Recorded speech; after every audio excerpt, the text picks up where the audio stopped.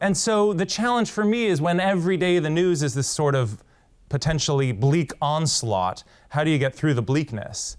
And one answer I found is to borrow a phrase from Mr. Rogers, look for the helpers.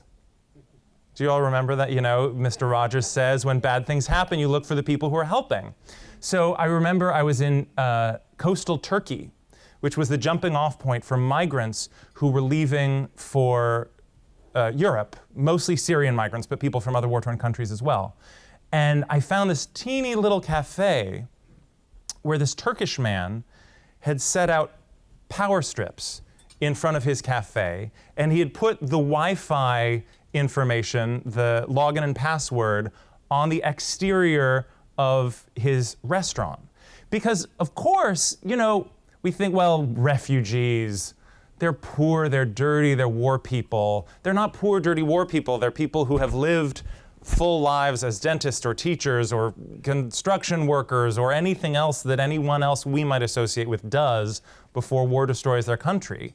And they're keeping in touch with their family and friends on Facebook and WhatsApp, and being able to plug their phone in and recharge it and get on Wi-Fi and message their friends and Skype with their families is a huge blessing. And so I remember talking to this cafe worker, and what he said to me was, I like to think that if I were in their shoes, someone would do the same thing for me. And that small act of just him putting himself in their shoes is something that is harder to find than it ought to be. And relating to them not as refugees, not as war people, but as people. And I remember one of these gentlemen who I interviewed for a story, he was waiting for night to fall until the smugglers would take him across to Greece.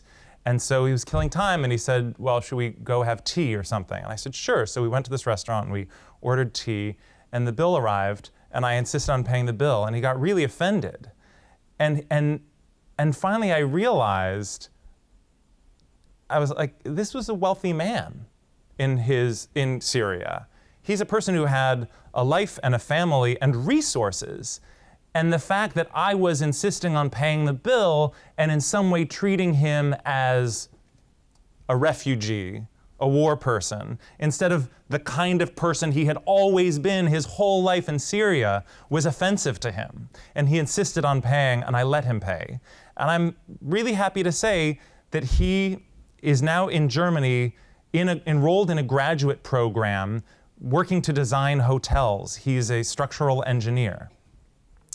And unfortunately, as I go about telling these stories, I am aware that fewer and fewer news organizations in the United States are sending people out to tell these kinds of stories.